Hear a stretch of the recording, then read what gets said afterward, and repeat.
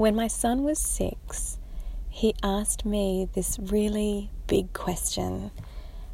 We were sitting in the car and I wasn't prepared for it, and we were just driving along, and he just said, "Mum, what's the difference between religion and spiritual?"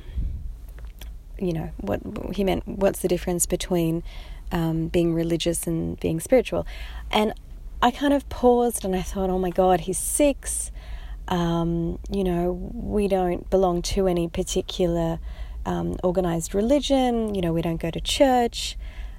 At this point, he'd never even been inside a church or any kind of, temple or house of worship or anything like that. But what he had experienced was listening to me play podcasts on religion and spirituality in the car. A lot of Super Soul Sundays, a lot of, masterclasses, of Joel Osteen and other quite mainstream spiritual writers.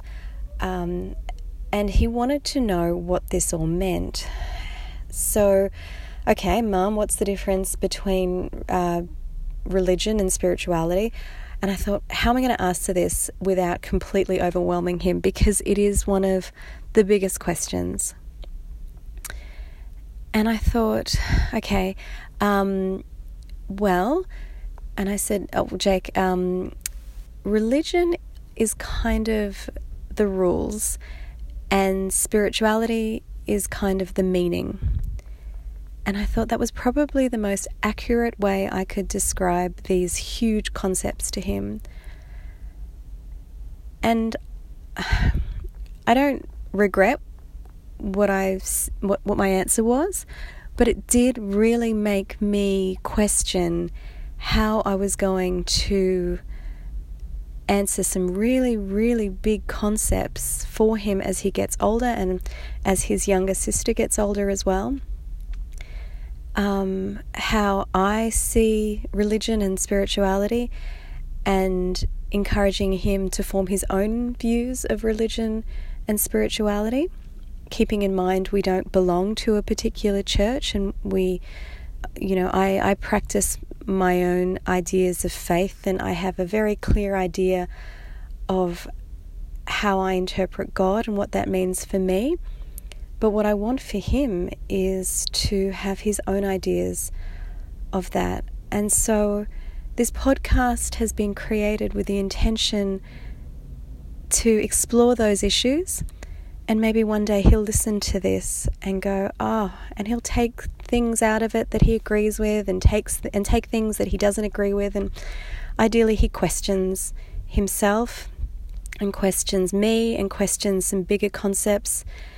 Because life is about asking those questions. Life is about being able to look at the bigger picture and go, you know what, I choose this because this is my truth, and I choose this because this is my truth, but I reject this because this is not my truth. And you may be an expert in this, and I'm going to take on board what you're saying for this, but I'm not going to take on board what you're saying for that. And oh my God, if religion and spirituality isn't one of those topics where, everyone's an expert, but nobody wants to back down. And I think some of the greatest teachers, the greatest spiritual and religious teachers, have always been the ones that are willing to question themselves. They are the ones who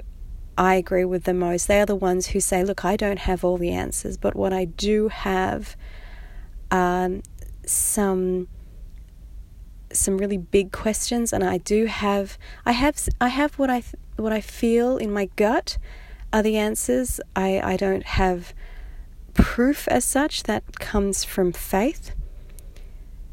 And I guess all I want for my children and all I want for this podcast is continuing to ask these big questions, because life is big and sometimes scary and sometimes overwhelming.